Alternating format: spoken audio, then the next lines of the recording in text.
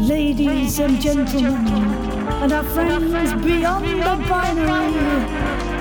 It is time to put your ears together for Indie AF. Love the smell of a burning laptop fan in the morning. Hey, you take cover. Here there be social media dragons. We fight them together. Are you with me? May the door be with you. Will it render or will it crash? Just cross everything.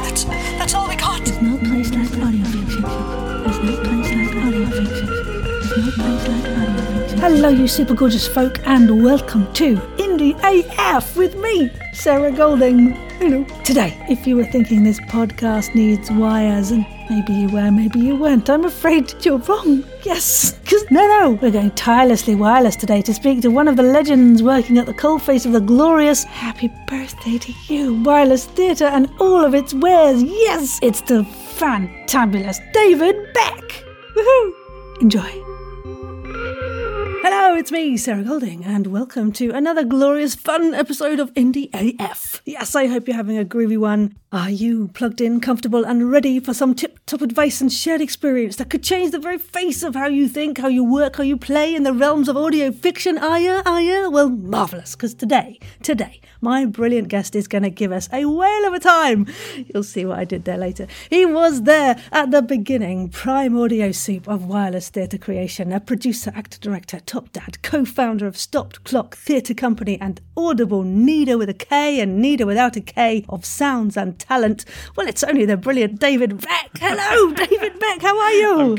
I'm good. Thank you. What an intro. My Hooray. God. I'm excited to have you on the show. It's just brilliant to have someone so entrenched in the realms of storytelling. Oh, well, thank you. Not a single stumble either. It was immaculate. I don't know. We'll see what happens in the edit. But so yes, welcome heartily to Indie AF, David. And you pop your slippers on and light your pipe and smoke it if you like. I've already got mine on the go here.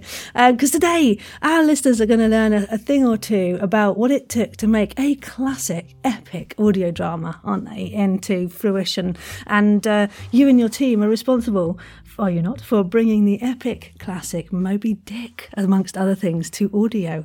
Is that right? That's right. Yeah, no, that's right. Sort of towards the back end of last year, early this year. Lockdown madness.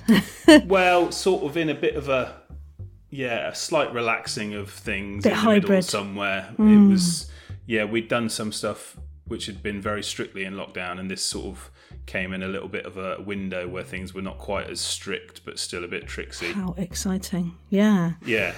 At a time when actors were very pleased to be out and about, everyone was happy to be there. Bless them, all of them. Let them out into the sunshine. That's it. And is it right that this Moby Dick was made in collaboration with Wireless Theatre and Audible, yes? That's right, yeah. And so how did that kind of collaboration come about? Because I'm wondering how, if it's possible, that other independent creatives who might want to try that kind of collaboration could strive to do that kind of connecting. What do they need to do?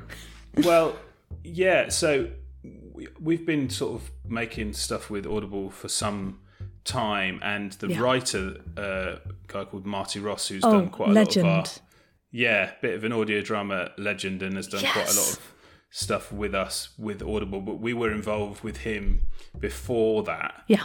And so I think he came with us, or we came with him. I'm not quite sure what happened. Just been holding hands for a long time. Yeah, and he's very loyal, and I don't know how he goes about adapting these novels, but he seems to have a real knack for it. And I would suggest that he's quite persistent, Marty, as a writer, to sort of get in there, and he's relentless. So I think he's not given up, and in the quieter spells when he's perhaps not getting as much with them, he's persistent. And then for us, I think we've sort of been there. They weren't making much audio drama when we first started. There was a lot of books and podcasts and stuff. So we've been fortunate enough to sort of be involved in developing, particularly this long content sort of stuff. Great. Developing processes with them. But they accept pitches and all that sort of thing. So I would say that's the best way to go about getting in there, is to pitch stuff to them. Super. And you yourselves also have encouraged folks to get in touch, I've seen as well, with some super stories, haven't you? And are you involved in any of that kind of collaborative excitement? So Wireless is still making stuff, for the website, and, we accept pictures and read them and get back to people. And actually, even from a sort of producer-director perspective, I quite like people getting in touch with me, actors and writers. Welcome to email me, and I do try and sort of respond to everyone and consider everyone and get people in. How exciting. Can you hear the typing of keyboards, CVs being sent, pictures being put together? Yeah. Excellent, thank you. That's so good to know. And do you get a lot of that? I mean, what kind of ratio to contact have you had so far in indie realms? Well, I mean, quite a lot of, I think people pass on your details, and I don't mind that. I was an actor initially myself, and I know how difficult it is and how difficult it can be when people don't respond to you or you feel unheard. And so I really try and do my best to get back to people, but then also to get them in stuff, check out what they've done or their reel or whatever, and use them in something. Why not? I don't see that there's any reason not to include people. So how exciting. I think that's right, don't you? I think that's the right way to go about it. I totally agree. And I think that's the thing. I know I spoke to various folks, including Marielle from Wireless, who've highly recommended writing to producers whose works you've loved and saying that you've loved that thing. And if they've got any room for a voice like yours, please hire me, kind of thing, which, is grand advice. Everyone's got an ego that needs feeding, right? So yes, it's as nice to hear that, as for anyone else. So yeah, brilliant. And what has inspired you to take this kind of creative path? Because from your gentle CV that I very quickly summarised, you've worked in theatre and done all sorts, and directing seems to be something that you love to do too. Well, yeah.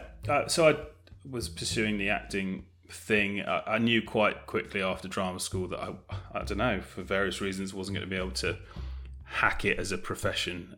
Right. I just became more anxious as a grown-up than I was as a youngster. Don't blame you. It's hard. It's hard, and I wasn't enjoying having that as my job. And I sort of knew that I would prefer to be telling other people how to go about it, maybe.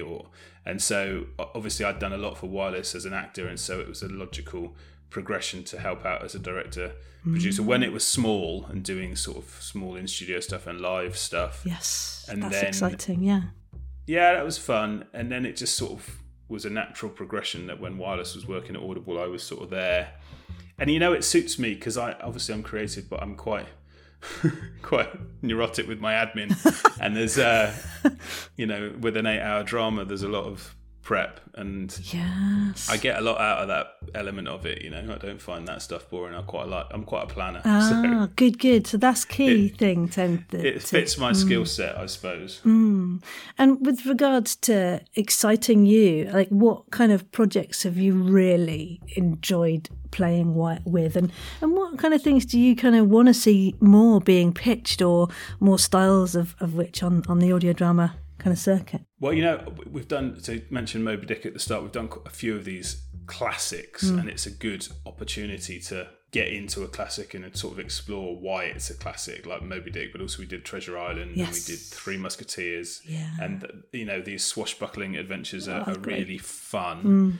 And I think that genre works well for audio, but I've also enjoyed doing the horror stuff a little bit as well. I think that's another thing that sits well on audio. There's a lot of good atmospheres to be created with horror. You know what I'd like to do? More comedy. We so need it right now. I know there's funny people everywhere, so please write more stuff and send it to people. Even if you're scared to, just try. Go on.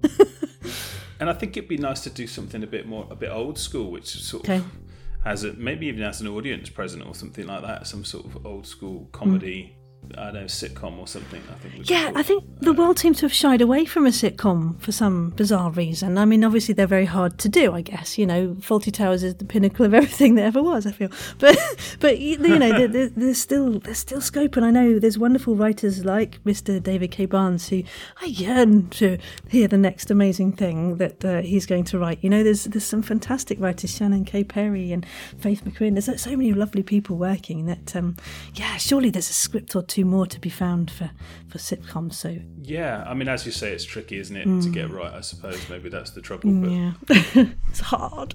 Again, these things are hard. But yeah, so focusing round to Moby Dick, and obviously it's already written, but had that transferal to audio. Did you have any input with Marty with regards to how that was developed as an audio script at all? Well, we're sort of pally. Obviously, I've worked with him a lot over the years and tends to sort of tell me where he's at with stuff. But no, largely, it's his thing, and he lives on this incredible island up off the coast of Scotland, and he sits there and he adapts these epic tomes over the course of sort of 3 months. And I don't know how he's very helpful as a director. He's very helpful in that he writes so much for you in his scripts. Obviously the high seas and everything's very visual, and there's a lot of potential there soundscape wise, but he really does transform things very brilliantly into audio drama. Agree. We've had worked on stuff in the past where it's just dialogue and you've got to put all that on there, but he does so much of that legwork for you. But no, he's an incredible writer, and he, when the script comes to us, and obviously he has to deal with people at Audible to get the script to where it is by the time it comes to us. And also he's very trusting, he is happy to give the script to someone and let them interpret it, and he doesn't feel the need to be massive. Like, he'll maybe have some casting suggestions and stuff like that, but is happy to let you take it on. And then if he comes to the studio, I think he enjoys that aspect where he's like, I just want to see what you think it should be like. Great. That's lovely, isn't it? What a lovely collaboration to be able to, be set free. How exciting. Yeah, exactly. And so from having the script in its finished form, what were the first steps to plan its audio extravaganza?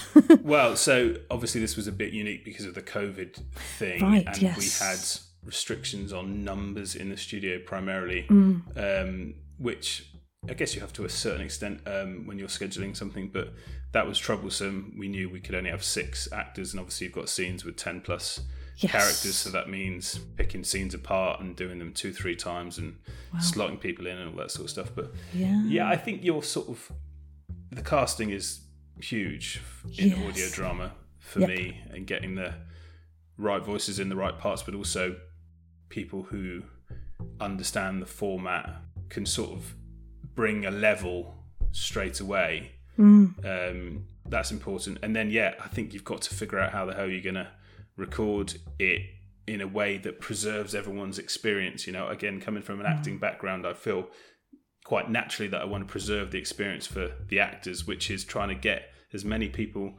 recording opposite as many people as possible, and not take the scenes apart too much, and not have someone performing to someone who isn't playing the part because they're not available or they can't be, but it's just not always possible, unfortunately. And particularly if you're working with higher profile people and they can't be there, or they're in another country or whatever. But so that's my first thing, is how the hell are we going to record this, and how are we going to get as many people together at one time without having someone sitting around all day and all that sort of boring stuff, I wonder if we could peel back a little bit before that to the actual casting process and where you find your brilliant, thrilling cast members. Are you a spotlight trawler, or is it from you look at your own kind of cohort first? How have you worked with this specific project? Well, I mean, in general, I'd say try and do a little bit of everything. I try and, for example, we talked before about people getting in touch out of nowhere. I've got no qualms over using someone who's got in touch out of nowhere, obviously checking out that they're the right person for the role or whatever. But I've got no problem with doing that. And obviously using a few people that you may have worked with before in smaller roles and giving them larger roles. But looking on, obviously with Moby Dick as well, some of the casting slots are so specific and so unique, and we had to find a Native American in London, for example. Okay. And in this day and age, you need to try and find a Native American. You can't just use someone who can hash it. Yeah, absolutely. But I try and be a bit fair and use some new people, but then also be a bit loyal and use people who I feel like maybe deserved a bit more from another project. Yes, look on Spotlight, obviously, if you need a Zimbabwean or whatever it might be, you need to try and find someone authentic. And hopefully, people want to come back if they've been involved in something, had a nice time, then they want to come back, or they've told their mates that they had a nice time. Whoops! Hey! What did you say? Enjoy your audio pictures of the day. Oi! Limiting the list to 5 shows is painfully difficult. However, I'll start at the beginning with Jim French's Imagination Theater. This production company was my gateway to the appreciation of the nostalgic style of storytelling and led into my complete, absolute adoration of audio drama. They hooked me with their long history of broadcasts on local radio that paired them with the classic shows, Suspense, Twilight Zone, Our Miss Brooks, all of them fabulous. Jim French gave us Detective Harry Nile and the entire catalog of Sherlock Holmes stories. Amelia Project. I'm forever fangirling over this show. It's always interesting, witty, layered, and surprising. The music and promo art are consistently fantastic. Episodes arrive in various styles and genres, which always keeps you jumping and keeps things interesting. Character backstories kind of tickle and satisfy a temporary measure of curiosity, but they open the door for further exploration and typically create more questions. The core characters and the clients whose presence explodes into the office or offsite venues inhabit such a natural place in the ongoing stories. The creators are so successful in telling the stories in a way that they build a visual in an audio medium. Amelia Project also serves as a conduit to other shows, as they are extremely generous with shout-outs for other shows they find interesting, and I've got to say, they've never steered me wrong. Cascadia by 911 Podcast Productions. It was great to see how guys new to podcasting pulled this first season together, even if only for a bite-sized 5 episodes. There's lots of suspense, intrigue, and thoughtful details tucked in, and I'm very much looking forward to season 2. If you pay close attention, and if your ears can maybe squint, my voice can be heard as the Alexandria submarine, which only serves to fuel and indulge my Majel Barrett goals. Oz 9. What a strange adventure. The creators embrace complete absurdity and hurdle the listeners through one hilarious episode after another. Plus, I am always a sucker for including a mime in an audio drama episode. And wrapping it up for this list is Horror Shop Radio. This is an entertaining anthology series for when you're in a specific mood. Sometimes you just want to listen to a horror story. It has been a pleasure as a listener, and also pleasure to lend my voice to several episodes of this show.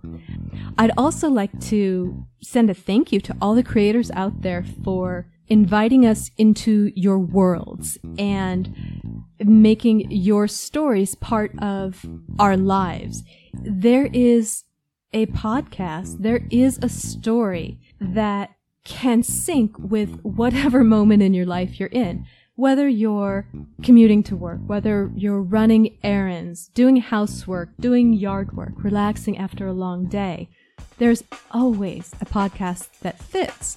These are just, 5 of them that have entertained me. So thank you very much. Whoops! Woo-hoo!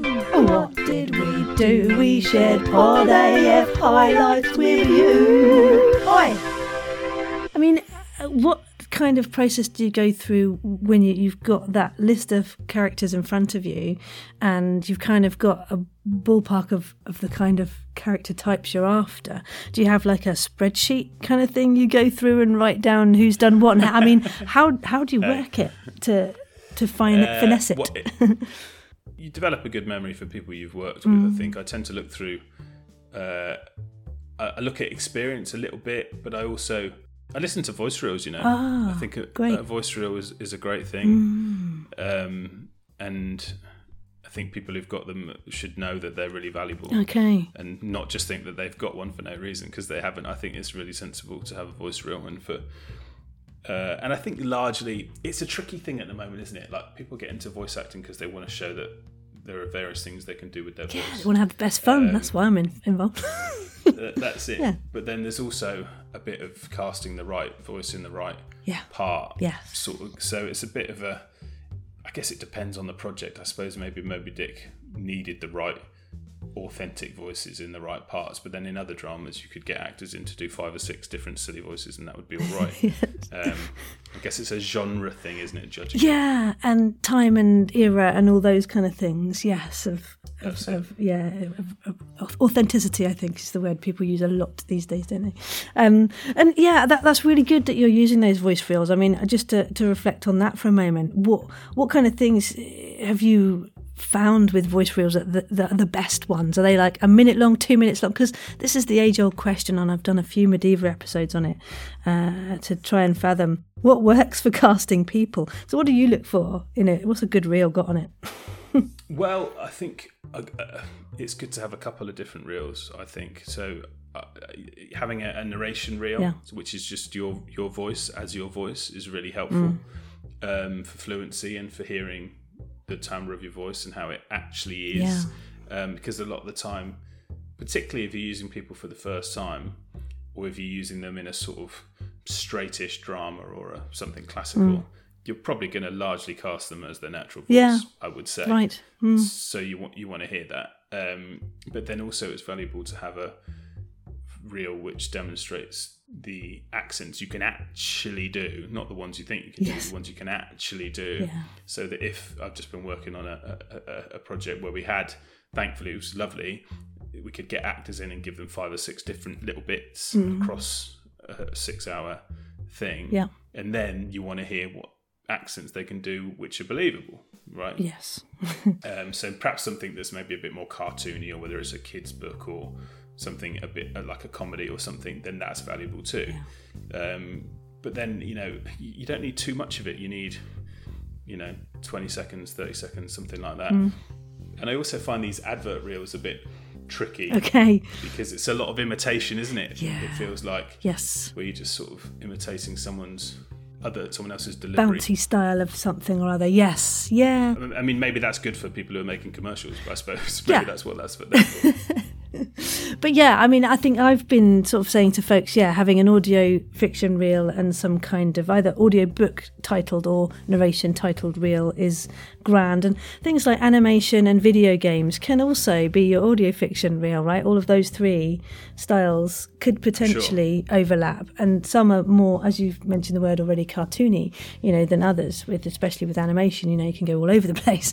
Whereas perhaps for audio fiction, majority of the time you're going to have a lot of more natural accented characters, unless you're playing Drunk Helen, of course. But yeah, I think there's a lot of fun to be had in those reels. So thank you. That's good to hear your thoughts on that as somebody who casts from them. I think it's about time now just have a little look at the shape of Moby Dick as well. So how, as far as running is concerned, so you've got the folks cast, you've let them know through agents or otherwise, we want you to play. How do the logistics work on organising folks to do what you need them to do? Well, obviously we sort of cast them with the scheduled hours already, largely, and then allow people to come back with questions on their character, I suppose, if they want to, and get in touch and have a chat if need be, because obviously you're asking people to turn up, very prepped. Yes. It's time to mess about a bit, but you know, you want something there to work with from the off. Yes. So that's very important. And a lot of people don't get in touch and they're happy and they understand why they've been cast and what their role is within it. But I guess it depends on the individual. Some people need a bit more, or they like to sort of get a bit more involved and ask some questions and stuff. But, you know, other than that, we're seeing you at the studio, like straight in there. Straight in, yeah. So no other input potentially other than stand behind the mic and getting on with it. And what's always amazing is the sort of first morning where you realise how brilliant actors are. Maybe it's because I was perhaps not the best professional actor, and so I always have that moment where I'm like, of course you're brilliant, of course you are, which is, you know, the highlight. Yeah, no, that's grand. And I think that whole thing of being in a studio as well as a voice actor can be quite exciting. And you've mentioned like encouraging new talent. Is there anything you do to help newer folks kind of assimilate to being in that environment? Assuming they've probably had lots of different experience acting, but perhaps being in a studio for such a bigger profile project might be quite fun. Yeah, and I think you've got to be open to people being inexperienced and needing more reassurance, and therefore taking more time with individuals. People get nervous, obviously, and therefore things do take longer. There are others, obviously, who've been doing it for donkey's years and are very relaxed and are surprised if you need to do it more than twice. Okay. So it's just, I think that's your role really as a director, is to be accommodating to everybody and being patient and not being too stressed about your blinking schedule and making sure that, you know, I think it's really important that people have a nice time. And you know, having been an actor, you need to feel like you're doing a good job. And I think that's when you start losing actors a bit, or they start struggling, is because they don't feel like they're giving their best, or they're being allowed to give their best. Yeah, that doubt does creep in. And because I was going to ask you about that, the role of director, especially in the studio. I mean, collaborative-wise, who else are you really connecting with in that space other than the actors? And how do you run that studio for that day? Yeah, so we have obviously just have an engineer and an assistant who's sort of marking chosen takes and keeping an ear out for errors. But that's largely it. And obviously engineers coming up with any technical issues, or, you know, people who like to wander around the mic or whatever it might be. Yeah, and the assistant is sort of flagging any necessary pickups that I might miss. Right. But, you know, trying to create a nice atmosphere. I think people work their best when they're relaxed and having fun, and keep it sociable and keep it light, and don't try and work too quickly, but at the same time don't dawdle on stuff that doesn't need dawdling on. Right, yeah. Actors are good, they know what they're doing, they've largely prepped, and so as long as you've cut, again, it comes back to that casting thing, as long as you've got the right people in the right roles, you don't need to be thinking about too much. And how do you nurture your own kind of best director side?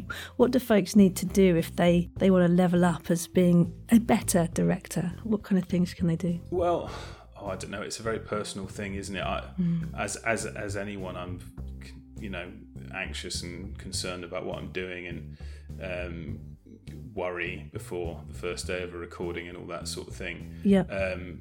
But you just have to you know, you have to know the text better than anyone. That's vital, I think. Yeah. Obviously, yes, actors are prepped, but ultimately they might only be prepped with what they're doing, and it's important that you're more clued up on what's happening than anyone else. It's important that you're patient, definitely. It's important that you're clear with your instructions. It's important that you can accept a mistake, you know, particularly if you're not recording chronologically, which likely you're not. And someone might be like, no, that's not right because this happens before that happens. And you're like, oh yeah, sorry about that. Yeah, I mean, I like to create a nice atmosphere. I find that it's important for me. I stress out a little bit if I'm worried that people aren't enjoying the experience. Yeah. And how do you do that? What things would you do to make that groovy? Just crack loads of stupid jokes. I don't know. Wear loud shirts. No. Cast some people who you know are funny. Yes, that's a good top tip. Yeah. And successes wise, as a director, can you think of something that you really thought, I've made a difference here? I really feel like that has won the day. Yeah, I think obviously we're talking about people coming, like I said, with a level of performance already. Yeah. You might find that someone's misjudged the text or misjudged what their role is within it. Right. And it's about instinct, isn't it, as a director, in the same way that it is as an actor. And sometimes you might instinctively feel that someone's working against the text or working against what they're being given by another actor. And I think one of the biggest parts about making, because there's sometimes these dramas at 8 hours, you're a bit pressured for time, is being succinct with what you're saying and just being able to slightly redirect someone's approach succinctly and eloquently, so that they see it differently. Yeah, and that's through questioning. And what other techniques can people play with? Not giving it to them as well, and not saying, giving them the opportunity to figure it out for themselves. Yeah. And again, that comes back to actors feeling confident because they feel like they've made the decision themselves. Yeah, ownership is key. Ownership. Yeah. I think what I really enjoy with the audio drama is the action sequences, which can be lengthy sometimes, and that's where I think you come into your own a little bit with audio drama in terms of pacing and action and response and stuff that's not on the line, between the line, ad-lib sort of grunts and that sort of thing, which we all love. I love that. There's a lot of that in Marty's scripts, and there's a lot of that in the adaptations that we've done. Yeah. And I mean, I want to turn to some clips which you've very generously shared of a few wireless productions, because it just is a bit impossible to get rights for Moby Dick. We thought we'd showcase some audio awesome from wireless. And I guess within these as well, there's a wonderful sense of space in the audio dramas. And when you record that in a studio, is it that folks are just either in a circle or a line, or however you've decided to set them up, or do you do sort of roving about and have people in different spaces and further away and to create that while you're recording, or is that done in post? Well, we tend to record everyone in stereo on it, like this is a pre-COVID in a studio on a stereo pair, and we do place people, and I do like the sense that comes with someone coming onto the mic and going back off the mic. I mean, again, actors are all different, and some actors do that naturally.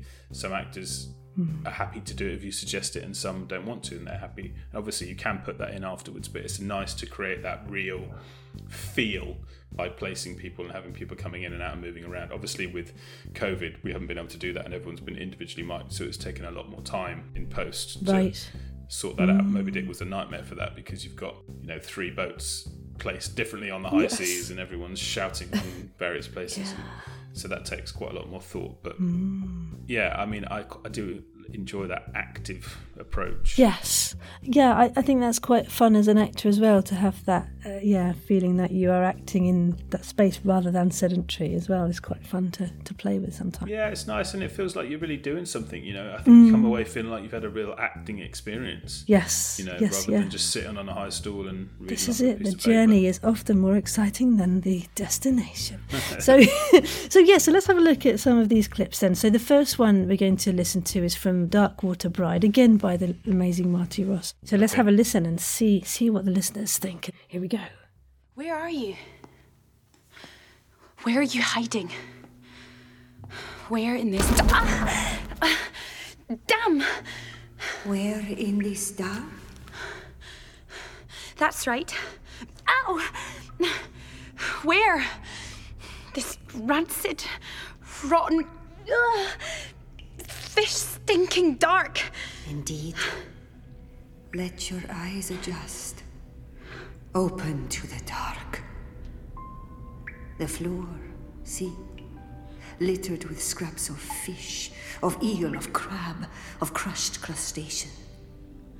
Blind eyes and rags of gut. The stench. The river, the sea yields up her dead. Who are you? Who are you? I need answers, not riddles. Not games. What if I am one of the river's dead?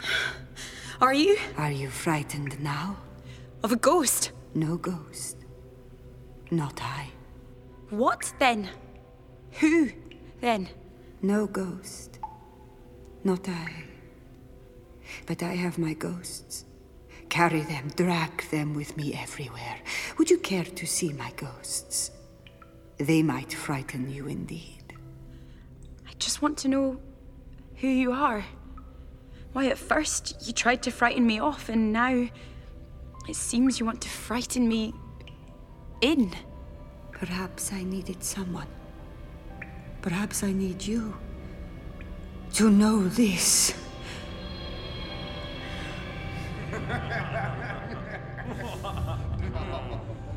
She's a beaut.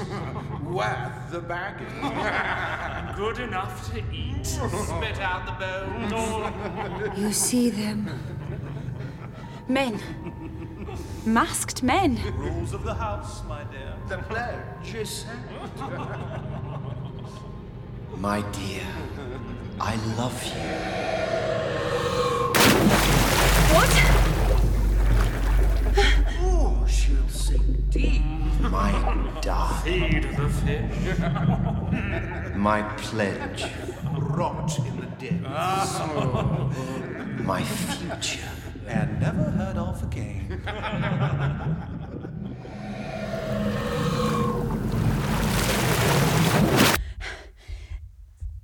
Is this a dream?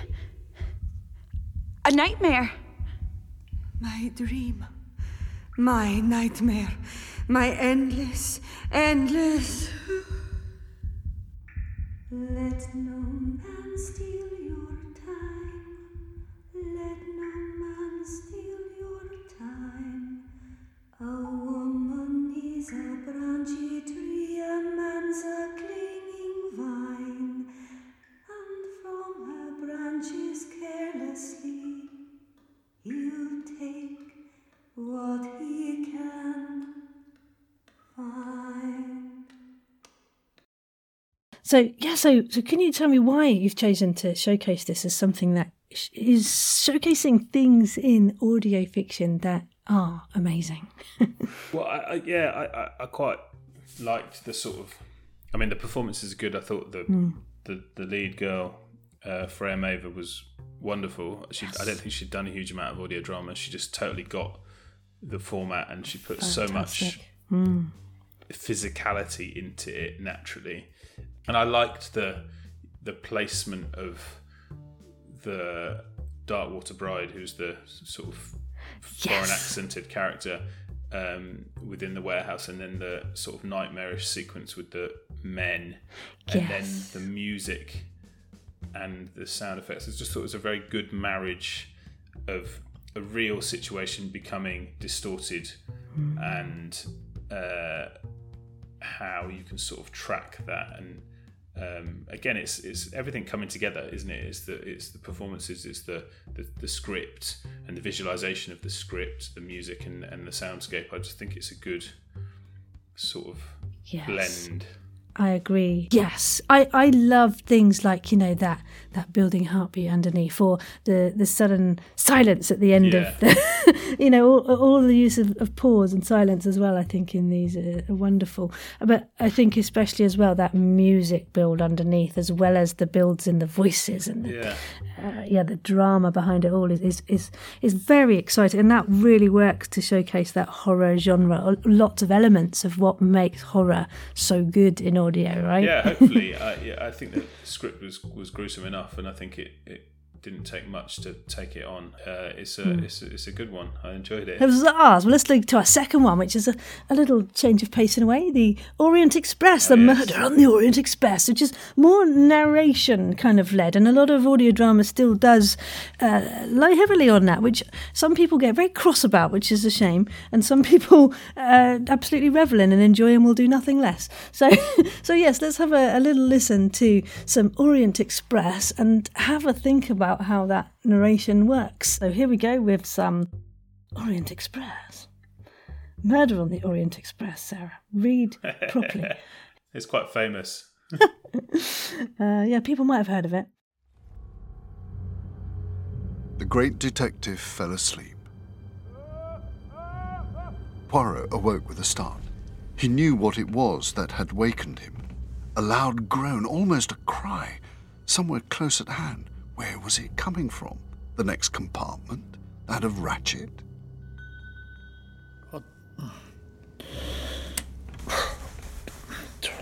23 minutes to 1.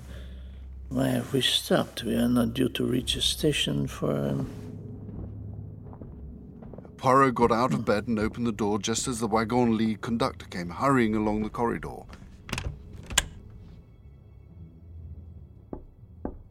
He knocked on Ratchet's door. No answer.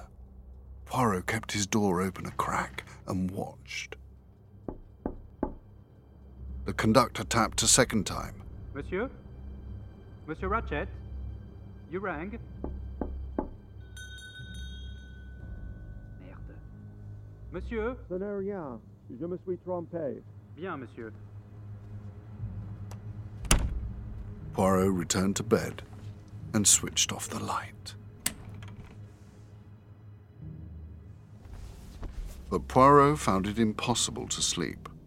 Why was the train still not moving? He looked outside. The train was not stopped at a station, and snow lay thick on the ground. Looking at his watch, he saw that it was just after 1:15. Poirot lay awake and stared at the ceiling. Outside, all was so quiet. But every noise inside the train sounded unusually loud. In the next compartment to his, number 2, he could hear movement and the tap running in the wash basin. And in the corridor, he could hear the shuffling footsteps of someone in bedroom slippers. His throat was dry and his bottle of mineral water was empty. His finger reached for the bell, but before he could ring... someone is impatient.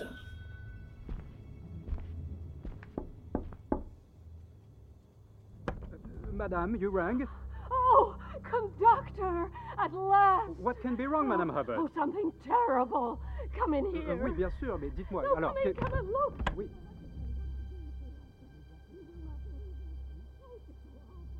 Something must have upset the American lady. She is so highly strung, it was perhaps nothing. Well, I shall have to wait for my thirst to be quenched. All is well now, Madame. Bonne nuit. Hey, conductor, may I have a bottle of Vichy water? Certainly, monsieur. What is the matter? You seem discomposed. I could not but overhear your words with Madame Hubbard. Imagine to yourself the time I have had with that woman. What? Oh, please excuse me, monsieur. 1,000 apologies. I took out of turn. Conductor, I suspect Madame Hubbard will one day drive a man to murder. Come inside for a moment. She insists that there was a man in her compartment. Oh? In a space of this size, monsieur. Where would he conceal himself? Okay, love all of those wonderful little moments. So wonderful piece of narrative action there, and underpinned and story told through sound too. So yeah, why have you chosen this clip to share with us? Well, I mean, I wasn't massively familiar with the detail of that story before we took that project on, but what I like about this, obviously this is a very key sequence in terms of the story, but I really enjoy, and I think this is what people who love Agatha Christie and Poirot enjoy, is the detail, is the fine detail that comes up later on and crops up later on, and this sequence is full of that. And what was vital with this is that we make sure that everything is very precise and very heard, because it's all important. Yes, it's not cluttered, and that's what a lot of folks making audio fiction find really difficult. Yeah, I think it's important, because I find as a listener in general, not just with this project specifically, but you've got to leave space for everything, otherwise you can't follow it as a listener. Yeah. And obviously a sequence like this where you do need to hear everything to follow it, because it's going to come up later and it's very important. Yes. It's vital that you give everything space and time to happen. And I think the narration is lovely because it is gentle and it's paced perfectly, so it leads you into a slower paced scene. And as I recall, I think this section is perhaps 2 or 3, maybe even 4 short scenes linked together by music and narration. And we were lucky actually that the sound designer, the guy who we always use called Joe Richardson, who's brilliant, and only getting better, is that he worked on the Orient Express and he took his stuff with him. He was doing some other sound job, and I was like, just record yourself, just walk up and down, open the doors, like open the windows and record it all. So all the sound effects on that train in that drama are authentic Orient Express soundtracks. That's wonderful. Cool. I love that. That's even more exciting now. So I think it's a good example of the need for, and we were talking about action scenes before, make sure everything's got its space, otherwise you've got no idea what's going on. Even just down to like the resonance of the sound design there, like the woody sounding knock, right? It's the right kind of sounding knock, isn't it? Do you know what I mean? It all just seems to really conjure up the visual image, because we are very lucky in this day and age to have had moving pictures for quite a while, right? So we've got so many frames of reference for the Orient Express. You can easily conjure up what that's like if you've had any kind of media influence in your life visually. But I that's why I love it as an example too. And your mind's going to take you there, isn't it? And you're there. And if something isn't right, if it's the wrong knock for whatever reason, and you feel that it's the wrong knock, then you're gone. And you're out. Because who else, like while they were listening to that, saw what shape the hand was knocking on that door? Because I did. I love that for that, and the narration beautifully done, obviously by some fella who's done some stuff. No, he's absolutely wonderful actor. Third clip. We're going to go for swashbuckling madness now. I adore this, and if you haven't listened to it, you better stop this podcast now and go and do it, because it's glorious.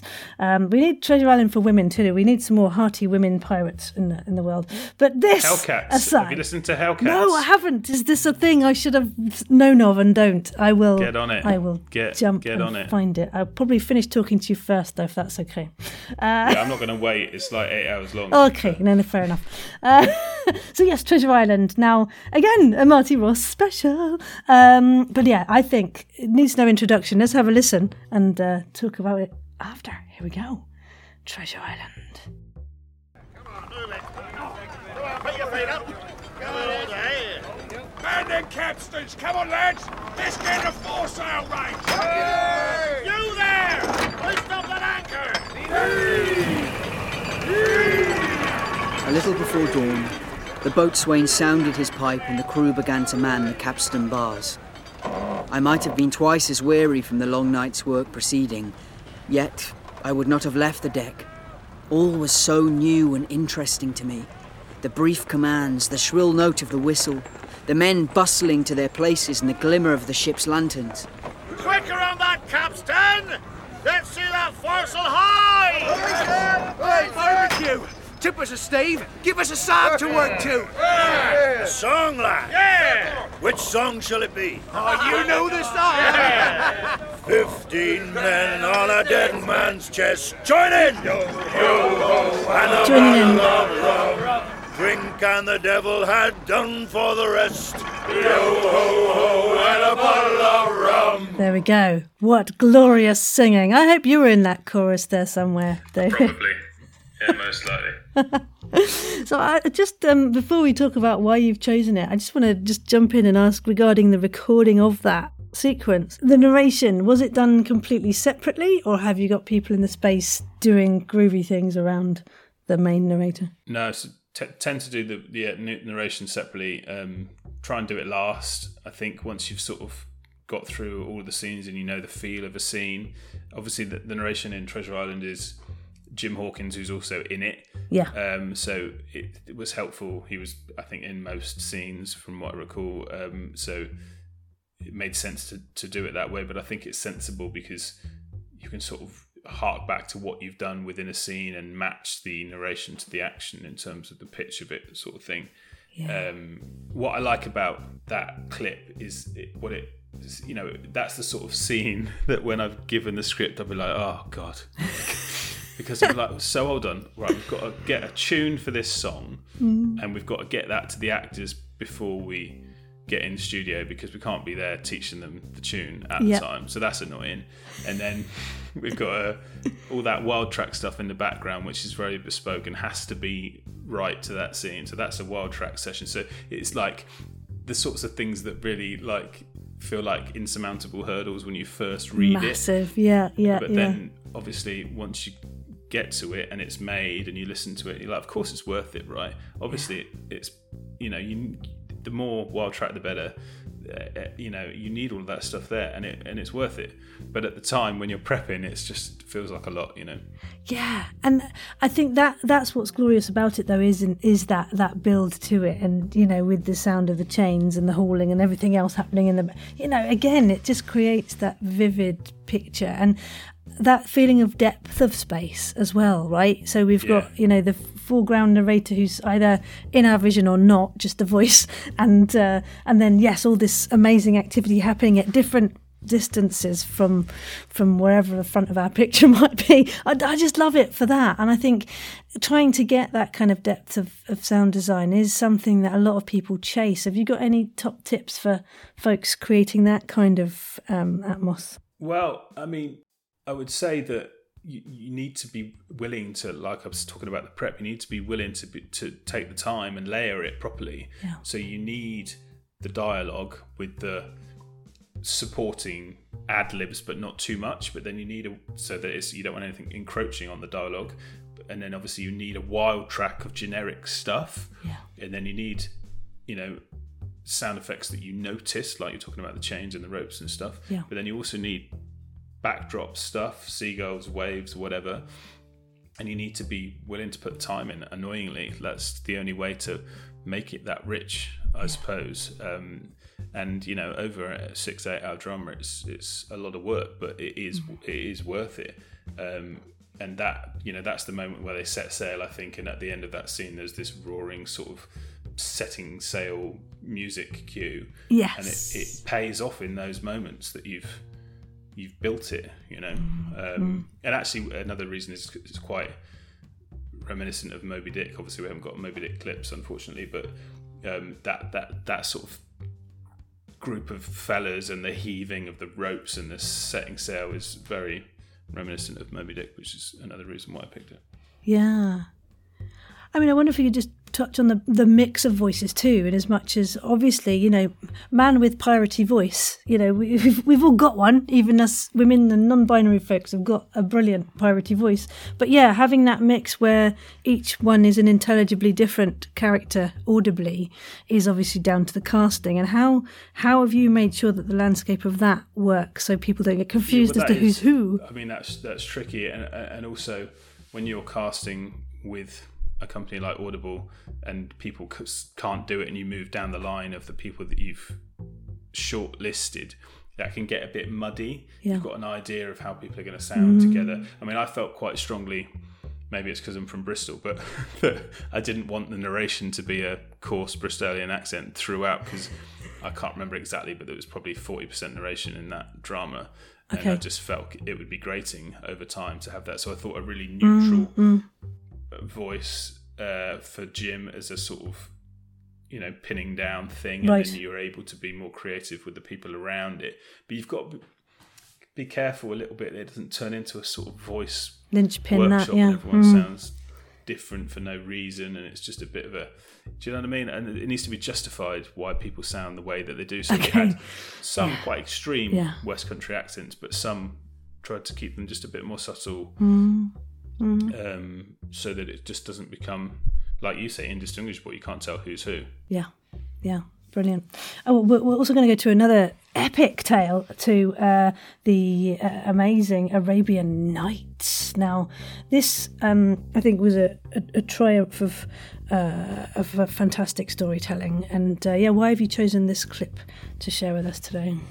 It felt like a real achievement at the time. You know, we were talking about casting earlier, and the sort of the way you get people from in order to make a cast, whether it's people that you've worked with before or people who've been in touch or people you've found. But with this, with the demands of needing a authentic Middle Eastern cast, largely we had to start from scratch pretty much, and we held auditions and got people in. Yes. And it felt a real achievement when it came together in the way that it did. Again, it's testament to Marty's writing and to Joe's work, definitely. But the authenticity of the voices makes it, in my opinion.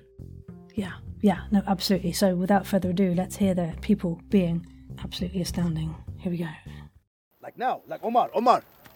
Speak the words. But what about... Murder a little more elegantly next time and you'll get your turn. Omar. Open sesame! You see, boss? You can't even do that right. Quiet! If black art is to make the bowels of the earth shake, a mere thing like a man must be patient. You see? You hear? Yeah. The mighty rock itself responds! Never got a better reward for a day's killing, boys, than the magic in those two simple words. Behold, the earth itself opens. And indeed, even as Ali watched from his hiding place, he saw the mightiest of all the rocks blocking the end of the ravine grind to one side, as if it were a djinn submitting to a wizard's spell and shifting aside from all it guarded. Beyond, a great black depth of cave appeared.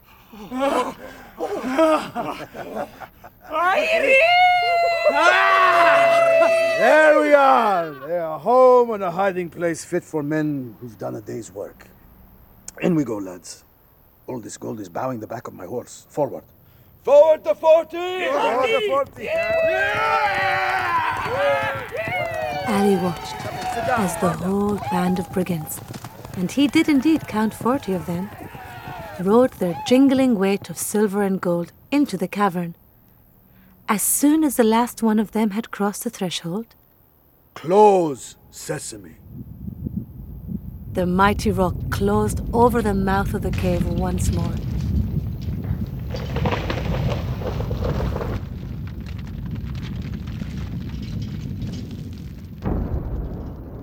Fantastic. So, yeah, I love that also for how the characters sort of are one moment talking more intimately, almost conspiratorially, and then the next out to the open air. And again, that sense of space, I think, is wonderfully represented in this, as well as, of course, the richness of the sound design there. So what other reasons would you feel that is a showcase of some groovy audio fiction right there? Well, you mentioned narration briefly earlier on, and like how there is resistance to narration in some quarters, and then others who are very sort of in love with that as a genre. And I think that we have had various percentages of narration across different dramas, but I think that in that clip, as an example, the juxtaposition of the narration versus the action is wonderful, because she's telling a story. Obviously, Scheherazade is telling the Arabian Nights stories to Shahryar, and that's the setting.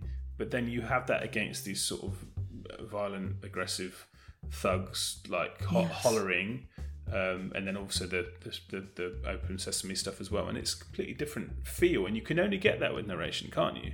Yeah. There's no way you could have that otherwise.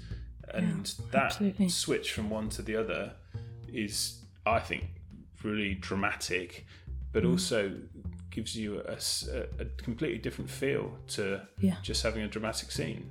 Yeah, and your brain can take it all in, can't it? And that's the thing, is if it's done correctly. And timed right, it needs to be timed right. Timing, and fitting very key. in correctly. And again, Marty does that well, and have the right voices. Like, I think a narrative voice is important to get right over a long piece. Yes. And you obviously want fluency and stuff like that, but you want a easy listening voice, and you don't want too much drama in the narration if there's a lot of drama in the scene. Yeah, there's so many variables, isn't there? You're right about the time, pace and style and timbre, I never know how to say that word, timbre of people's voices as well. I do agree. And I think as well that the fact that, again, the picture has been painted very clearly is something that I think, have a listen again to all of those clips, folks, and just, see what picture's been painted and how. What is the technique that's been used there to really make everything beautifully clear. Well, thank you for sharing those clips today. That's really kind of you and Wireless to let us have a delve into some audio excellence. So there you go, some modelling for you folks to enjoy. I mean, coming out of that, we're sort of talking the business end of podcasting, if you like. How have you managed to fund these wireless projects collaboratively? Is that something that is also kind of paying union rates, or is it very much still independently funded? Yeah, Wireless's independent productions are still sort of self-funded, I suppose, and that's the only way we have to do it, unfortunately. And that money's from the collaborative subscription to the Wireless website, is it? So you get funds from that? Everything's free on Wireless now. Okay. All Wireless plays on the website are completely free. Fantastic. So we make these audible productions, and we make a bit, not a lot, and then we're able to fund the smaller, sort of the like shorter in duration dramas, I suppose. So it's ploughed back in, yeah. Yeah, absolutely. Grand. And what can a Wireless indie production, kind of budget-wise, what kind of shape is it looking like at the moment in these crazy COVID times? Well, yeah, sadly it's very tight, isn't it? And we're just, as with a lot of people, trying to do what we can to keep things moving. We're not making as much as we used to do, unfortunately. And yeah, like you say, it's because of the way things have been over the last sort of couple of years. Yes. It's not that it's taken a back seat, but it's had to be gone about in a different way. But hey-ho, we're all doing the best we can. Cool. And with regards to the whole kind of extra added value to things, so musicians and music and things, do you have sort of tried and tested folks you utilise, or is there certain sound places you go to add amazingness to your show? So I'm quite loyal, sort of.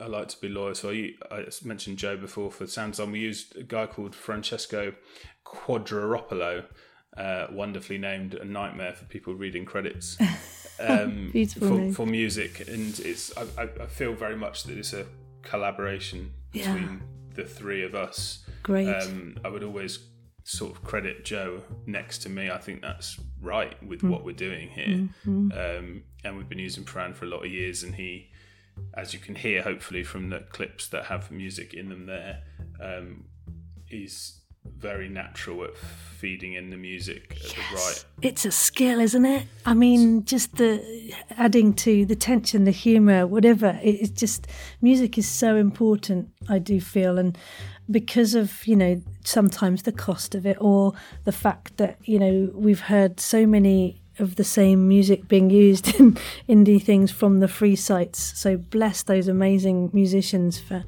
offering up their music. But yeah, it's so key, isn't it, to the storytelling process, music. Well, I genuinely feel like you can't have enough. Like, if you could afford to pay someone to, obviously dependent on the piece, but score the entire thing, and that's what you'd ideally be working towards. I mean, something like Treasure Island could have score the whole way through. That's not possible, obviously, for us, but that would be, wouldn't you? There's no reason not to. I think, because it makes it, just punctuating those moments and the drama and the action and the euphoria or whatever it might be. Yeah, absolutely. And I mean, I know you've done previously with Wireless live shows, but would you take any of these kind of epics and bring them to a live audience for audio fiction? That would be so cool, wouldn't it? Perhaps not 8 hours long, but maybe like right. I don't know. I love a little overnighter. Let's, people watch all the Matrixes in a row. Why not go and see an audio fiction all night, right? That'd be an adventure. Bring your own sleeping bag. Bring a picnic. I mean, I loved doing the live stuff when we did more of it, and would happily do some now. But I think with the live stuff, you need to pick the right thing that's interesting to Yes. watch being recorded. Bums on seats. Yeah. Because it's like quite a unique thing doing Yeah. Although that with live Foley too, right, would be blooming live amazing. Love did that. A few times myself. Yes. See, I'm a lover of that. I think we need more folks, if they do live stuff, need to have more live Foley tables. If you're going to do a live show, you've got to do live Foley and live music, because otherwise what are people watching? Yes. Yeah. People standing behind a mic with a script, or iPads these days more often than not. Yeah, I mean, and also, I mean, with regarding sort of problem solving within that whole creative process from initial writing, casting, recording, and beyond. What are the biggest problems you feel you've had to solve, and any top tips you can give folks to help overcoming things that are difficult? Well, I think the biggest challenge is being patient, not just in studio but with a project in general. It's a long old process making a long audio drama, and from the moment you get the script and it's sort of bigger than the encyclopedia and you have a mild panic attack, you've got to be patient with the prep and thorough with the prep, and then in post-production similarly be patient. Don't allow, because there's always an instinct to say, that bit will be all right, but you've got to attention to detail and not letting stuff go by, and go back to stuff if you have to, and get people back in and do it again, or don't settle. I think it's when something's 8 hours long, you think, I can settle for that bit being a bit mediocre, but but no. So it's quality control, really, you're talking about, really, long, isn't it? Yeah. Production, that's a lot of time involved. But well, you said that, actually. What's the timeline for Moby Dick, for the 8 hours that you had from Marty writing it? I mean, obviously it got postponed release. because of blinking COVID, but I think that he probably got about 3 months to adapt it. I think would like longer, probably didn't get longer, and then I would ideally like 6 weeks to plan, because you want to be casting for probably 3 weeks. So when you're casting, you need to be scheduled pre-casting. So 6 weeks maybe. And I think we did a week and a half in studio. And again, that took longer because of the restrictions on the numbers and all that sort of jazz. And then, I mean, you want as long as possible, don't you, in post-production? The longer the better. So if you're allowed 3 months, then take 3 months, but you don't tend to get 3 months. So I think probably 6 weeks maybe, something like that. Okay. Wow. I mean, that's astoundingly short amount of time, really. Yeah, no, it is. It is. But hey. Time is money, isn't it? And studio time and everything, and your time and all the other creatives involved. Well, and deadlines. Being paid. You get told a deadline and you can't do anything about it. Yeah, of course. And how much sort of input have you had into sort of the future distribution and branding of it as a show? I mean, do you just deliver the package and it's often other folks kind of take over, or have you had a hand in the next stages? No, we don't at all. We make it and we finish it and then we give it in, and then hopefully it gets, particularly with something like Moby Dick, obviously being an American writer and American setting, hopefully we'll get some good exposure in America. I felt really like we'd achieved something with Moby Dick. Not that I haven't in the past, but I thought that it was a real challenge, not just because of the COVID thing, but because of the nature of the drama and the demands of the action sequences and the high seas and all that sort of stuff. I felt it, and the casting. Think big. Yeah, and I love the casting it. was really hard because it's very niche and the roles are so specific, and it needs to be right because it's all in the novel, So I felt when we'd got it decent at the end, I felt really proud. So hopefully, lots of people will listen to it here and in America. I love the epic. I love the epic of it. And I think, some folks are like, audio drama is two people talking to each other. That's generally, that's where the drama is. And then it goes to another scene where maybe two, maybe three people talk. But the epic of the ones we've showcased today, I think are things I'd love to see more of on the landscape. Take some risks, make some bigger, more amazing stories with as many folks as you possibly can. Unless it's your first production. I think if you're starting off, maybe a massive epic with 50 million characters perhaps isn't the best way to up your skills. What do you say? But you know what's wonderful about it though is that when you do these epics, that some of the best scenes are the two-handers as a result. Because suddenly you have that just really natural drama dynamic between two people with high stakes, and then those scenes can be amazing. Yes, this is true. With the right actors and everything else we've talked about today behind them, then yes, there is power in that. Absolutely. In the simplicity. Give me a blinking simple drama, for God's sake. Well, this is it. You've done so many big, massive things. What have you got your eye on next, David? What are you planning to? I'm sure you've got fingers in many pies. It's been good actually. Been busy doing. Have just finished The Hound of the Baskervilles. Wow, another classic. Lovely. Good. Which was fun. Yes. I've just finished J.K. Rowling's new book. It's called The Christmas Pig. And then I'm doing an audio book, actually like a one-voice audio book, but it's called Night Salui. I did the first one. Okay. And this is the second one. And it's really fun because it's all of that sort of natural soundscape is gone. Yes. It's all just silly mucking about, blinking fart jokes and stuff like that, and it's just sounds grand. Quite a nice tonic.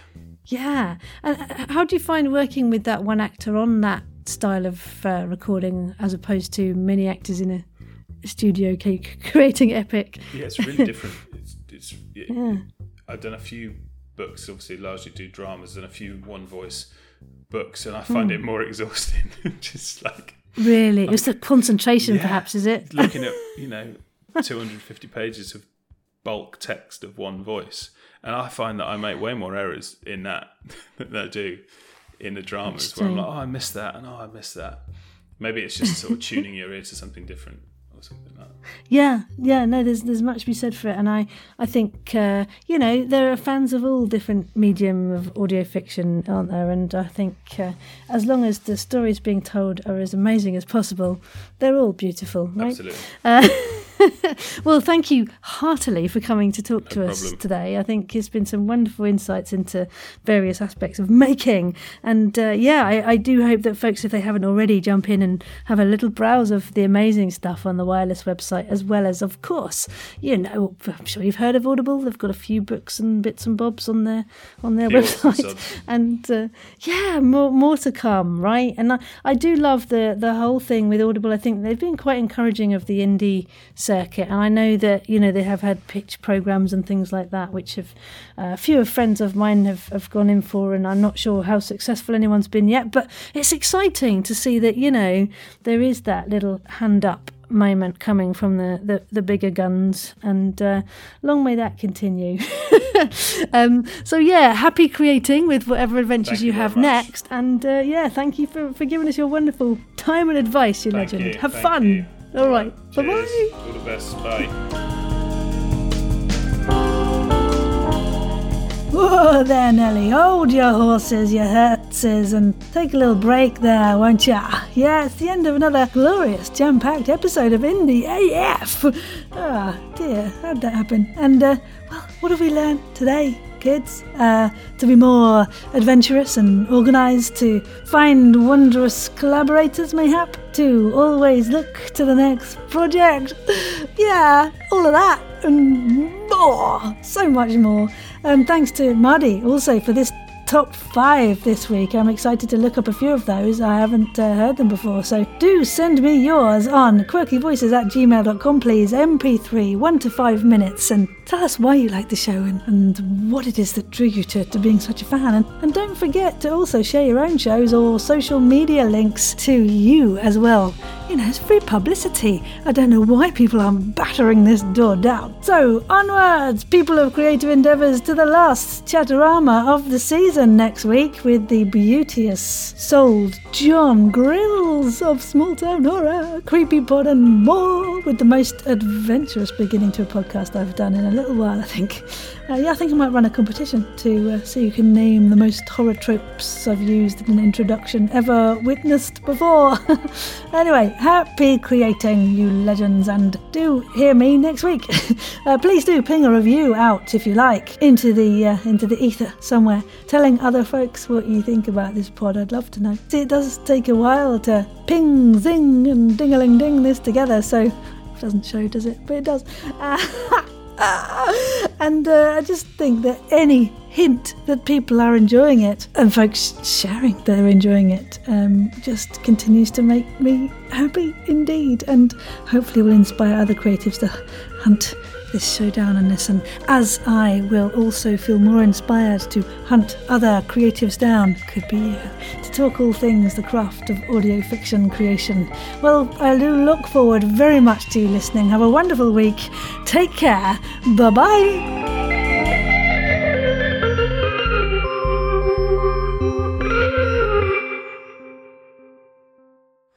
I do love to be beside the seaside.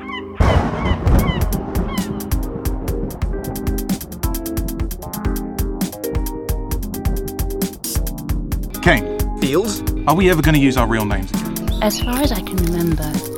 So what have you scoped out in this weird town? It exists in a matter of matters. A demon held by tongs by the tongue. Get back, vile beast! Your tempered souls cannot touch this soil! As far as I can remember. I think the freest I've ever been was when I was dressed up as Hobbs the Tiger from Calvin and Hobbes for the Halloween. Cold in dark cold, without light, there is no light! Mock turtle soup. 1 calf's head, juice of half a lemon. It's a label. No, don't label. Carrot, turnip, 2 onions. To me, Brutus, give me the sugar! As far